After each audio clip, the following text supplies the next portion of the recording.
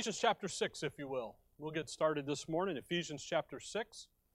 And we're going to talk here. We've been looking over the last 10, 15 weeks about Satan's strategies and his devices and how he operates. And I was hoping to started this last week, but with being sick and all, I missed a week. So we're just going to work through this, and then we'll and kind of really set up next year and what we're going to be looking at in the new year.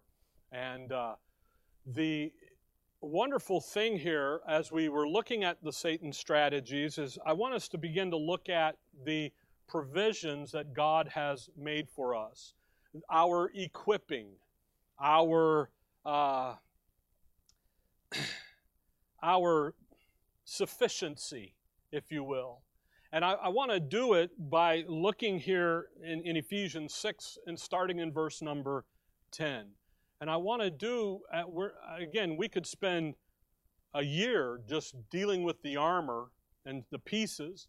We won't do that. We'll deal with some of it, and we'll at least get the broader picture. But the issue here, Ephesians 6 verse 10, finally, my brethren, be strong in the Lord and in the power of His might. What a wonderful verse as Paul begins to conclude this great book of Ephesians. And he says, finally, my brethren. This verse in verse 10 summarizes the whole book of Ephesians, quite honestly. Obviously, when he says finally, that's the great preacher thing. You know, finally, and he goes on for another hour. You know what this means, right? When the preacher looks at his wrist? Absolutely nothing. Actually, for me, it's down here. It means absolutely nothing, okay? Philippians has 4 chapters. Chapter 3, verse number 1, he says, finally, and he goes on for 2 more chapters. So he's not going to do that here. I don't want to do that with you. I just want us to see the tremendous issue, the tremendous provisions here that God has given us in His Son as we go day by day. We just sang that song there about standing on the promises. And as life begins to blow at you, and as life begins to get on you, and it can get on you. It really can. We don't need... You look around the world today, and everything's kind of all topsy-turvy and all this. And then as the older you get, the worse it looks. And the younger people are going, what are you talking about? This is great. And the older, and it's just the cycle of it, and it's how it works. But as believers, as those who know who we are in Christ, the Lord has equipped us. God the Father has equipped us. He's made some provisions. And He's equipped us to handle the combat, to handle the attack of the adversary. And He says, finally, my brethren, be strong in the Lord and in the power of His might. Now, we're going to look at the first half of that verse this morning. Be strong in the Lord, not in yourself, not in your own strength, not in your own resources. Your strength is in who God has made you in His Son. And that is so fantastic to understand. And then he says, and in the power of His might. Power. Again, not your resource. The power, the energy in the believer's life is in the Lord. Not in your resources. Not in you trying to do, but rather what He has already done. And what tends to happen in Christianity or Christendom, as it gets said, is that the lack of understanding and the lack of seeing yourself in Christ becomes the very root of all unbelief. It becomes the very root of all failure. And when we fail to experience God's love and His life in our life, we then begin to do stuff that we're not supposed to, we get off into other things. And we get off of this central theme here of being strong in the Lord. And again, folks, if you fail to understand who you are in Christ, you're going to fail to experience the comfort of God's love. And that's tremendous as we think about what He's provided for us and what He's equipped us with. So we need to appreciate who God has made us in Christ. And in doing that, that's where the ultimate provision that God has made for us, all that He has given to us in Christ. That word grace, Christ's expense, or God's riches at Christ's expense, that is such a weak definition of that word. Grace is all that God is free to do for you and to you because of Calvary and because of the crosswork of Christ. All that He's able to do. He's equipped us. And we're to be strong in who God has made us in His Son.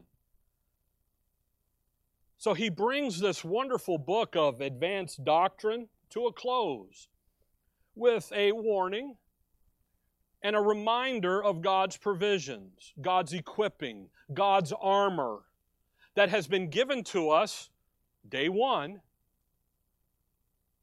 to then come in and handle, to deal with, to stand against the wiles. Verse 11, put on the whole armor of God that you may be able to stand against the wiles of the devil.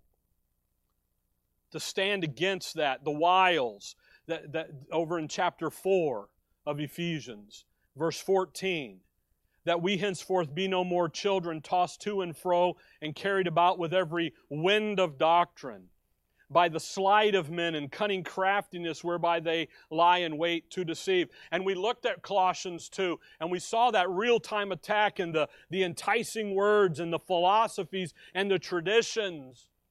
And we see the attack of the religion and religious ideas and religious training and upbringing, and we begin to see all that. And he says, hey, you're going to stand, be strong in the Lord. So as he brings this book to a closure, he gives us exhortation here. The book of Ephesians, there's 6 chapters, and you can break it up in 3 and 3. The first 3 chapters deal with doctrine. Chapters 4 to 6 deal with duty. Or you can say, first 3 chapters are our blessings in Christ. Therefore, 4 to 6 is our behavior. Or you can say, chapters 1 to 3 is our calling in Christ. And then 4 to 6, therefore, it would be our conduct. Or you could say, the first 3 chapters is our wealth in Christ. And then in 4 to 6, here's our walk. But at the end of 6 here, he comes in and says, you know what, guys? There's going to be a battle. There's going to be a conflict. There's going to be a warfare, and you need to be ready for it, and you need to be ready to stand. And you need to understand that the adversary doesn't appreciate what God's doing today, and he resists it, and he stands against it, and he's pushing against it, and he's causing you to not focus in on who you are in Christ. He wants to move you away from that identity. So Paul says, finally, then he says, my brethren. Very interesting. My brethren. He comes in now and he begins to talk to the whole of the church, the body of Christ. Come back to chapter 1 with me. I hope you appreciate this as we begin to look here at the provisions. Look at Ephesians 1. Look at verse number 1. Paul, an apostle of Jesus Christ, by the will of God, to the saints which are at Ephesus, and to the faithful in Christ Jesus. Do you see the 2 groups? There's 2 groups there. There's the saints and the what? The faithful. Isn't that interesting? At the great church at Ephesus, Paul spent 3 years there or so. And he comes down and he says, you know what? They're saints. Everybody's a saint. You know the Corinthians are saints. You read the 1st and 2nd Corinthians and man, what poor behavior. Oh my goodness. Just awful. And yet, who are they? Saints. But then there's the group that are and faithful, but notice where? In Christ Jesus. the theme of the book in Ephesians is always going to be in Christ. In Him. In Christ. By the way, we won't look at it this morning. All through the book of Ephesians is a great exhortation of the love of God. Love of God. Walking as children of light. Love. Boom. It's all there. Come over to chapter 4 of Ephesians. So we've got saints and the faithful. Chapter 4. Chapter 4, verse 17. He starts the second half of the book. And he says, "This I say therefore and testify in the Lord, that ye henceforth walk not as other Gentiles walk in the vanity of their mind." What's going on at Ephesus? There's some people walking like the Gentiles walk. And then there's people who aren't. There's saints, but there's those that have fallen off to go and do activities that are not becoming of a saint. And then there's the faithful in Christ, maintaining the course. Chapter 5, verse 18. Chapter 5, verse 15. "See then that you walk circumspectly, not as fools, but as what?" You see, he says, we got a foolish saint and we've got a wise saint. It's interesting. Everybody's saints, but not everybody's operating on the same maturity level. Verse 18, what does he say? "And be not drunk with wine, where is that in excess, but be filled with the Spirit." And 5:15 to 6:10 is this great exhortation of what it is to be filled with the Spirit. Colossians, the comparative passage in Colossians 3 is, "Let the word of Christ dwell in you richly." Be filled. Let the Holy Spirit and the word of Christ come in and control and fill up your life and direct your life and be the influencer in your life. I was reading online about the influencers and how they do this and that, and it was all about doing a side gig. I guess that's the new thing, a side gig, so you can make money. It's like, how about go to work, you know? Everywhere you turn, there's help wanted signs, and that they're over here doing, you know. And I watched this Overlander group, and it's camping out in the middle of nowhere. And I'm like, how do you people, I actually asked the question to the group, how do you people make money? Because to run that rig you're running costs money. And you know what? 9 out of 10 of them are influencers. TikTok. And I'm like, oh, okay. So you really don't work. You know, and so forth. But who's to influence us? The Holy Spirit, the Word of Christ dwelling richly in us. What I want you to see is when he says, "Finally, my brethren," he's into the big group now. Whether you're a wise saint or a foolish saint, he's talking now to the whole of the group. He comes in and he says, "Hey, look, listen, you guys ought to be Spirit-filled. You ought to have your life being run and controlled by the Holy Spirit working in you." That's what verse 19, 20, and we've talked about this. We spent weeks studying this out, because where does Paul go when he talks about being filled with the Spirit? He doesn't go out here into the ivory tower. He goes right in where life happens in your life. He starts with you and what a Spirit-filled life will look like in you and in your volition. You've chosen to let the Word of Christ dwell in you. You've chosen to let the Holy Spirit influence you and direct you and teach you. So what is it going to do? It's going to look this way in the role of a wife. It's going to look this way in the role of a husband. It's going to look this way in the role as parents. It's going to look this way on the job. It's going to look this way as you do what? What are we doing? We're doing life. That's what we're doing. Next year, the theme of next year is going to be the grace reset. You guys have all heard about the reset coming in the economy and in the world. Well, we're going to do a grace reset. And we're going to focus in on some of that. Why? Because that's life. And I'll be honest with you, life can stink sometimes. This past week, Linda and I looked at Linda this morning, I said, "This has been a very long week." And she said, "Well, we did in 3 days or in a week what we were supposed to have done over 2 weeks." I'm like, "Yeah, I guess so." To catch up. You know, and I'm like, well, shoot, okay, then I don't feel so bad. You know, but what? Life gets in the way. Things happen. How do I respond to it? Where's my walk to be? What am I to be doing? Because the course of this world doesn't care what God's doing. The adversary hates it.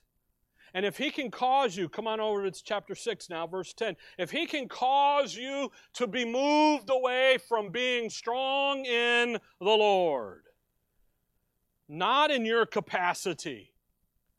If you're trying to be strong in your capacity, you know what you're going to be? You're going to be frustrated. You're going to fail.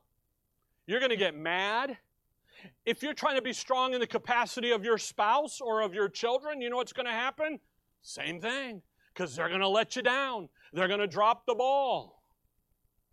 That's why he says to all of us, equally across the board, no matter where you're at on the spectrum of understanding, finally, my brethren, be strong in the Lord. I love that, in the Lord, not by the Lord. What does religion try to do? Well, the Lord's going to come along and help you and prop you up. And no, you're already in the Lord. It isn't by the Lord coming and helping that we're going to be strong and stay. No, we are already in Him.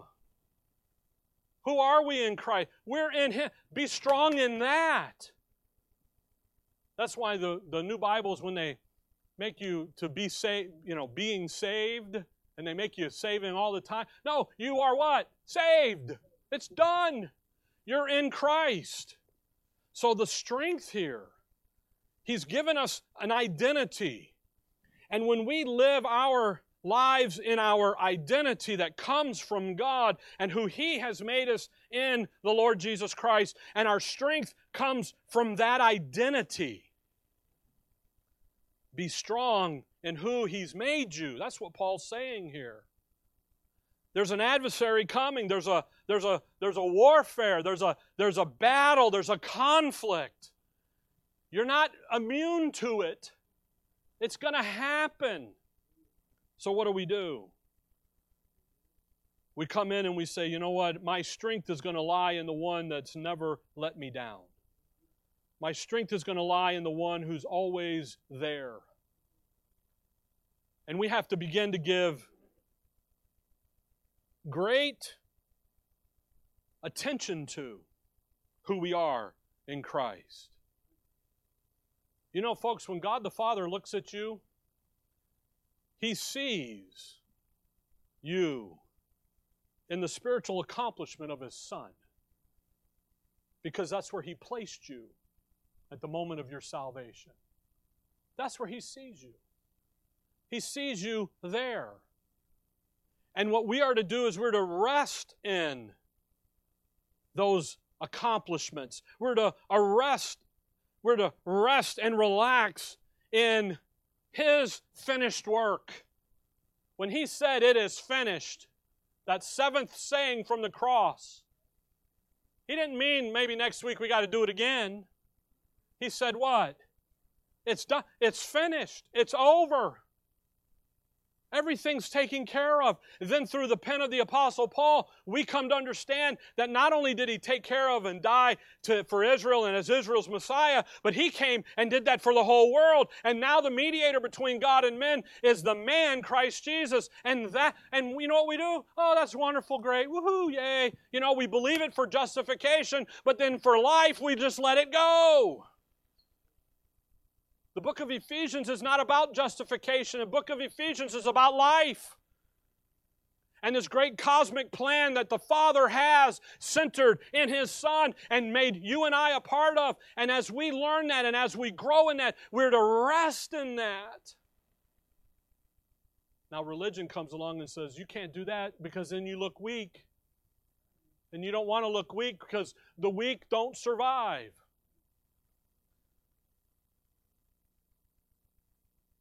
But yet, what did God say to the Apostle Paul in 2 Corinthians 12? When he begged for that thorn in the flesh to be taken. And he said, my grace is sufficient, for when you're weak, I am strong. Now, that's my paraphrase of the verse, okay? So what does he do here? When God looks at us, folks, He sees us in the spiritual accomplishment of His Son, in Him. That's the issue. That's been the whole issue in the book as a whole. Come back to chapter 1. Just chapter 1. As you come through. Now, by the way, Ephesians 1, verse 3 to 7, is a summarization of the book of Romans. At 1:8, now we got new information following. Okay? What 6:10 is going to do is summarize the whole book of Ephesians, but it also summarizes chapter 1. 1 verse 3. Blessed be the God and Father of our Lord Jesus Christ. Notice who's doing this. Who is the pusher? Who's the doer here? Is the Father. Okay? Who hath blessed us with all spiritual blessings in heavenly places. Where? In Christ. Where's the focus going to be of the Father? The Father's focus in Christ. Come over to Colossians 2, just real quick. Actually, yeah, Colossians 1 should be. Colossians 1. Colossians 1. Verse number 16 we see, for by Him were all things created that are in heaven and that are in earth, visible and invisible, whether they be thrones or dominions or principalities or powers. All things were created by Him and for Him, and He is before all things, and by Him all things consist. And He is the head of the body, the church, who is the beginning, see this now, the firstborn from the dead, that in all things He might have the what? The preeminence. He's the issue. For it pleased the Father that in Him should all fullness dwell. Ephesians 1 verse 3. Where's all the spiritual blessings? By the way, all.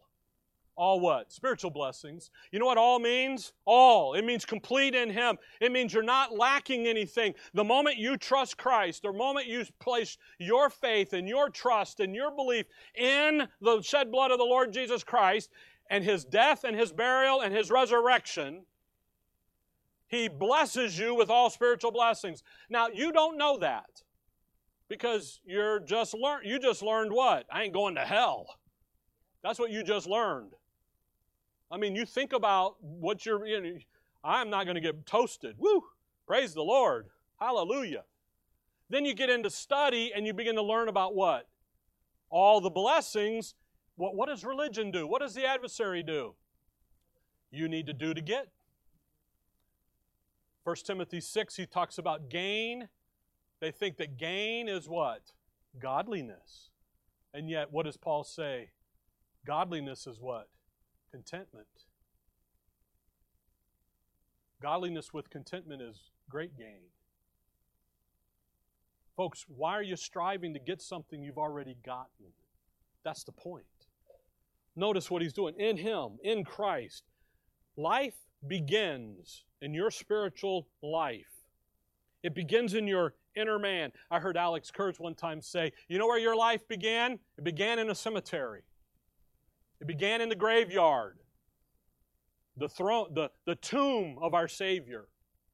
That's where your spiritual life began. That's where your eternal life began. Do you know that everyone in this room that's in Christ, saved, justified, your eternal life started the moment you trusted Him?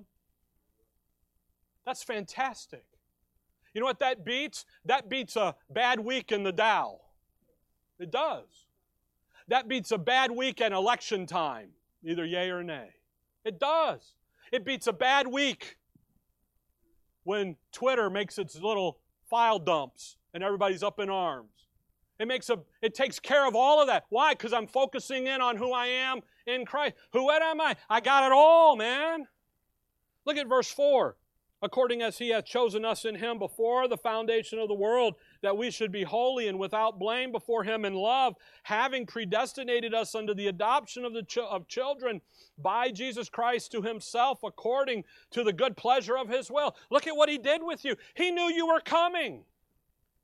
And He makes an agency, the church, the body of Christ, available. Think about that word. I love that word, predestined.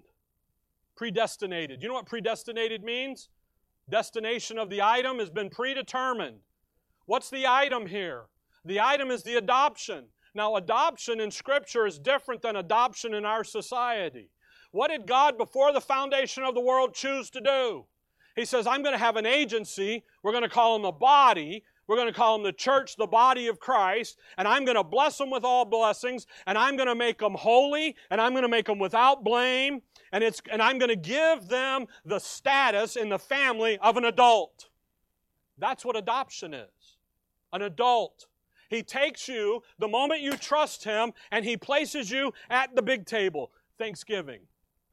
The adult table and the children's table. I remember graduating from the one to the other, and I finally made it. Woohoo! Maybe you did, maybe you didn't. Okay. I got up there and how boring. I want to go back. You know? At least I was the oldest at the table. I could run the show, you know. But what he says, no, come, sit as an adult. You sit here at the family table like an adult. Now, an adult doesn't know everything. So what do we have to do? We have to study and learn and grow, okay? He doesn't say you're an adult and you know it all. He says, no, I'm going to treat you like an adult. You know how you treat children? You got discipline. How do you treat adults? Discipline, by the way. It's just not the corporal time. It's a discussion. Take some time in your reading. 3 chapters a day. Pay attention to how Paul talks to the Corinthians and the Galatians. He talks to them as a dad with a child. But then go read Philippians and Colossians and how he talks to mature people, adults. He doesn't talk that way. It's a completely different type of conversation. If you have kids, you understand that. If you don't have kids, then you still understand that, okay? Be an adult. Verse 6, to the praise of the glory of His grace, wherein He hath made us accepted in the beloved. Oh my goodness, the beloved. Acceptance. The number one issue in our culture for all time, really, is the issue of acceptance. Because I get my identity when I am accepted. That's what we think. That's the course of the world. That's the system. So what do? I get my acceptance over here because I follow this team or that team, or I do this and I don't do that. I belong to this group and that group. We were going down the road this morning and a guy on the bike went by and he's got biker stuff all over his back. And he was by himself, so he was off and running. And I can remember back in days gone past for me and reading about about the biker club community. And then I read a book by a guy that was not against them, but was shedding some light on them. And he said everyone in the community is looking for acceptance. They didn't get it here, so they're getting it there. He's a psychology guy, okay? That stuck with me because what does verse 6 say? Where are we accepted? In the beloved. That phrase, that title, beloved. The Lord uses that only one time. The Father does with the Son, and He says, there He is, my beloved in whom I am well pleased. That's why God the Father looks at you in the spiritual accomplishments of His Son. Because where is His pleasure lie? In His Son. Where does your acceptance lie? In His Son. Not it. I know we get it in our spouse. I know, you think about getting it in a job. What happens? Here today, gone tomorrow. Now what do I do? If my acceptance is all wrapped up in the job, what happened? Now I've lost my identity. No, your identity, that job is to take care of mom and the kids and everything else that you got to do. So you don't get your identity there. You get your identity over here in the beloved, the beloved, the one that's loved. Man, what a tremendous verse here. We're accepted in the one who the Father finds all of His pleasures. He took my sin. He took my guilt. He took my failure. I beloved. He was made to be sin for me. No matter what life brings, that never changes. That's why it's be strong in who? In Him, in the Lord. That first provision that God gave you was this identity in Christ.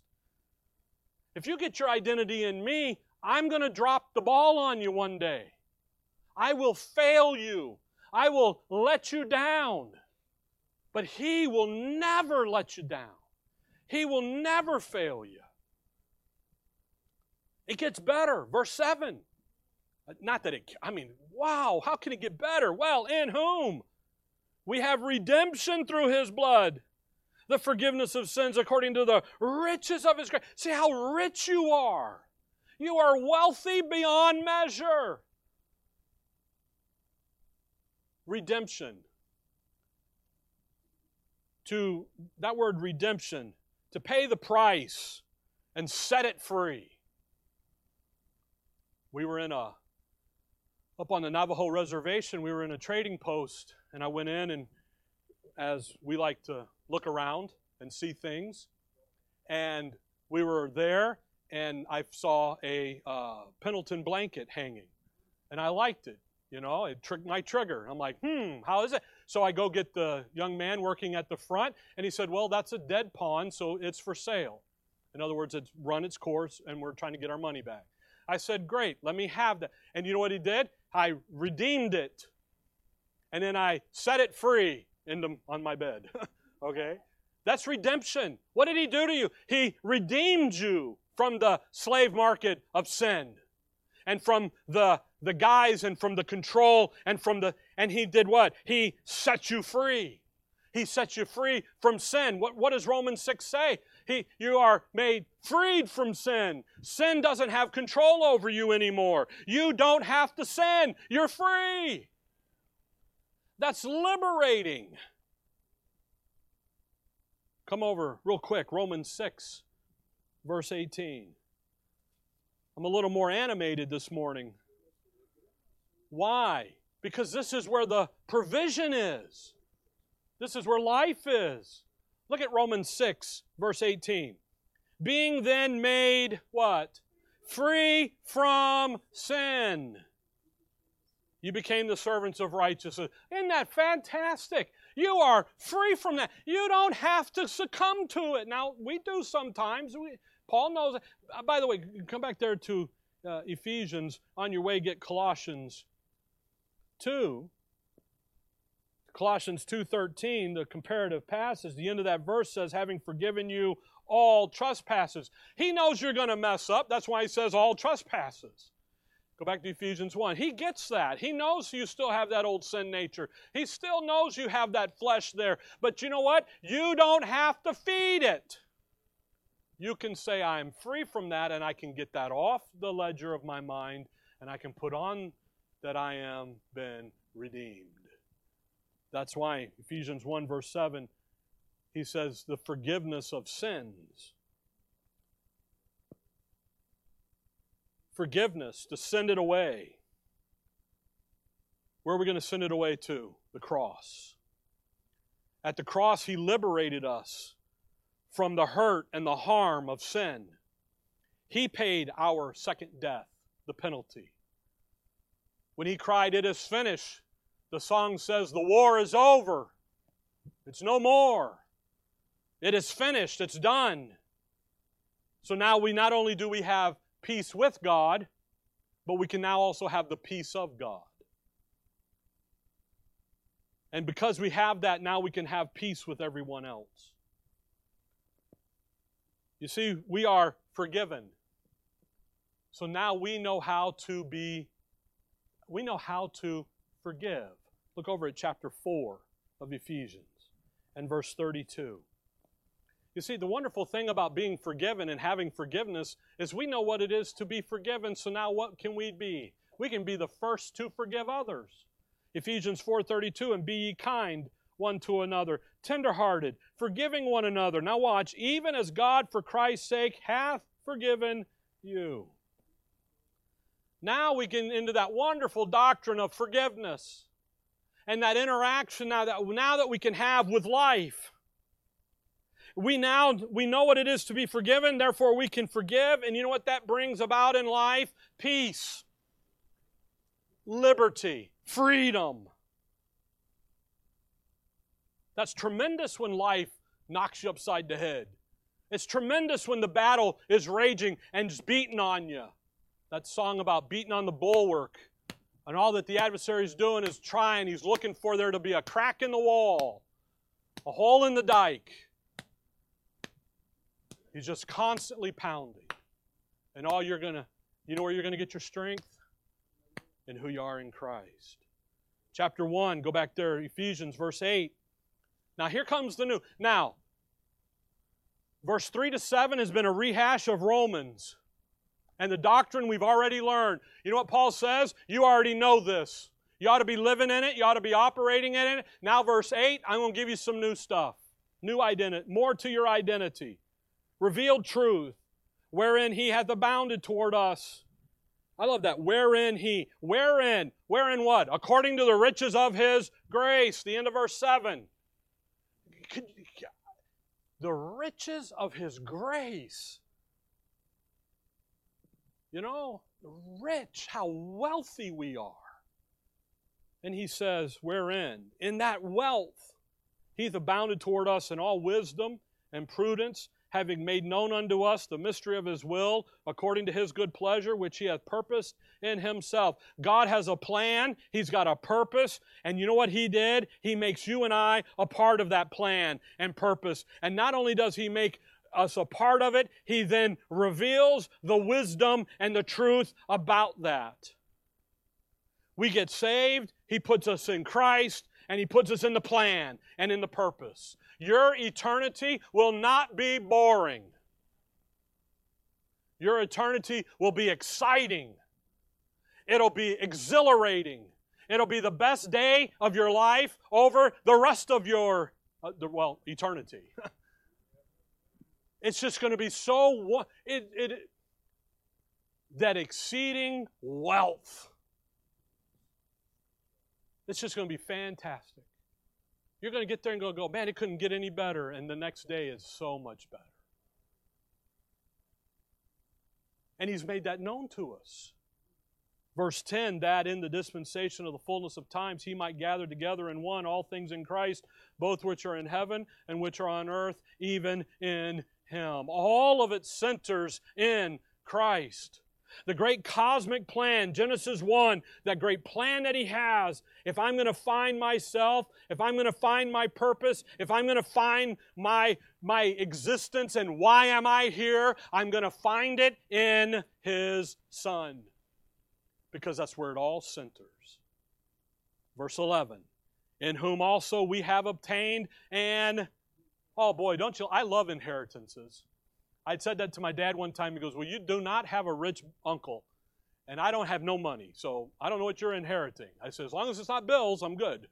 You know. Then I've learned on bills, you just write deceased and send it back and hope they leave you alone. You know. An inheritance. Isn't that wonderful? In whom we have obtained an inheritance, being predestinated according to the purpose of Him. See that? There's that predestinated again. What's the item here? What's been predestinated? The inheritance. It's been predetermined that you and I, we're going to obtain an inheritance, and it's going to be out there in the future. According to the purpose of Him which worketh all things after the counsel of His own will. What's the counsel of His own will? He just revealed it in verse 9, said, I've made the mystery of His will known. What is it? Verse 10, that in the dispensation. Look at, the counsel of His own will is what? Out there in the future to promote, to make the center of it all His Son. And He says, you're predestinated. Your destiny is determined to be a part of that. Man, I get some goosebumps. Because you know what that does for the nasty now and now? It makes it tolerable. It gives you hope. It gives you sustainability to get through it. It gets you look at it and say, you know what? I can get through this. It's all common to man. But God is able. He's made a way. What's the way? Here's the way, folks. The doctrine, the truth of who I am. Be strong in the Lord. Verse 12, that we should be to the praise of His glory, who first trusted in Christ, in whom ye also trusted after that ye heard the word of truth. Notice you've got to hear the word of truth. You got to hear the gospel. But you know what? There's more to it than hearing it. There's more to it than knowing it. I know people who know the gospel who are lost on their way to hell. You know why? Finish the verse. The gospel of your salvation, in whom also after that ye what? You got to believe it. You know a lot of stuff. I know a lot of useless information. I really do. It's amazing. It's shocking. But you know what? I don't believe it. What do I know? If you know the gospel, what do you have to do? You have to believe. It's unto all and upon all them that believe.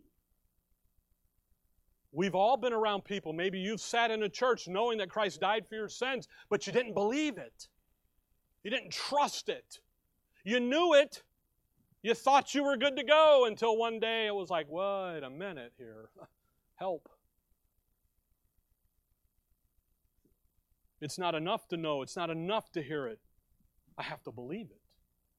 Then he says, ye were sealed with that Holy Spirit of promise, which is the earnest of our inheritance until the redemption of the purchased possession unto the praise of His glory. You're sealed. Christ died for your sins. He was raised from the dead.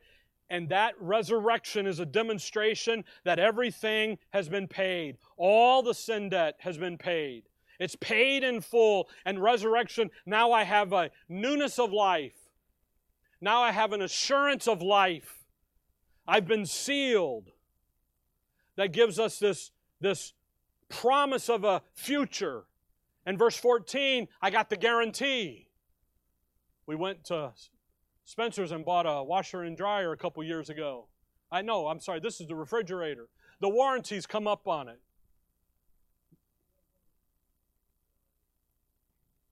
Yeah, right. So I called the store and I said, hey, the guy that sold me this said it was good for 10 years. We're 5 years in. He goes, yeah, but 5 years though, we have to renew it. For what? Another 10. I go, no, you don't. Why? Because in 2 more years it's going to be dead. And they're going to tell, you know what they're going to tell me? It's better to buy new than to repair. I've been there, done that. But what? I have a guarantee, don't I? A warrant. I have got a guarantee of my future, which is the earnest of our inheritance until the redemption of the purchased possession unto the praise of His glory. Then he starts in verse 15 and following, and that'll be the power of His might, and we'll look at that next time. Well, I'm not done with you. Go back to 6:10. Folks, we have a future. God has a cosmic plan out there, and we're a part of it. You have a future.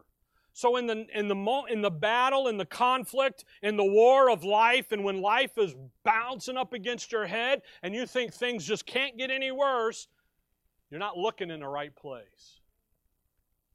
What are we to do? 6:10. Be strong in the Lord. Those things that God the Father has made us in Christ, those things that God the Father has given us in Christ. We're to take our stand. That's what he's going to get into now. Verse 11, put on the whole armor of God that you may be able to stand against the wiles of the devil. We're going to stand. And the first provision that God has equipped you with on the inner man is this issue of being strong in the Lord. And we're to take our stand by faith in who God has made you in Christ, in the riches of His grace. All that He's accomplished for you and given to you because of Calvary.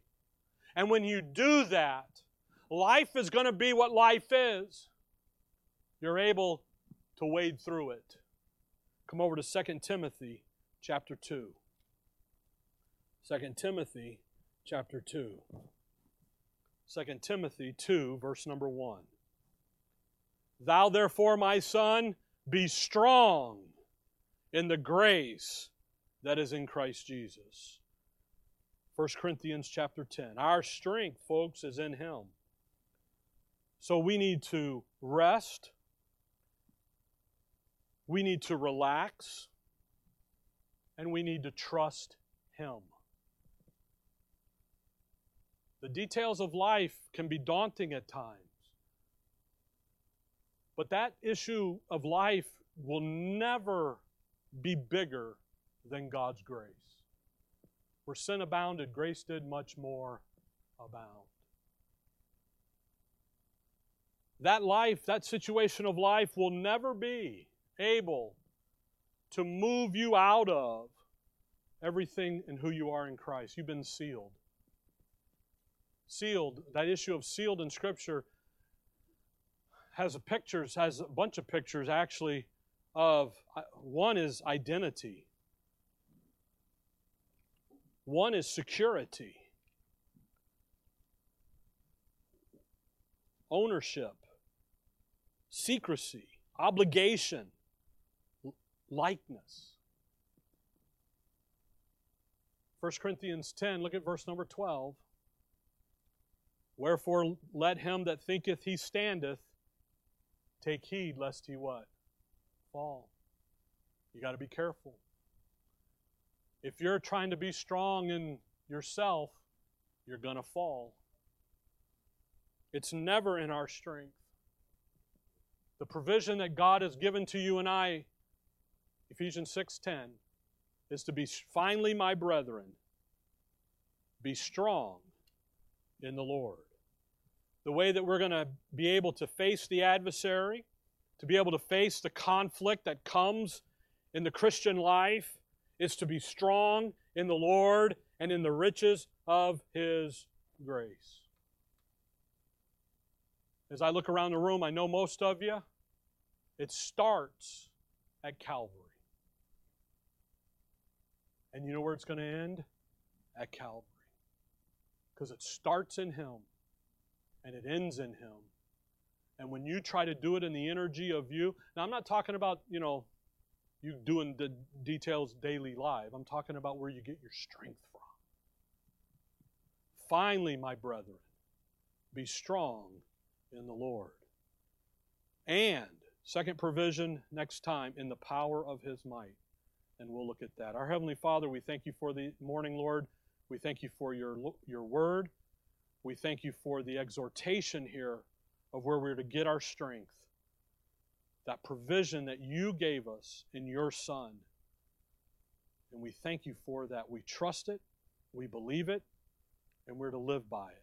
In Your name we pray.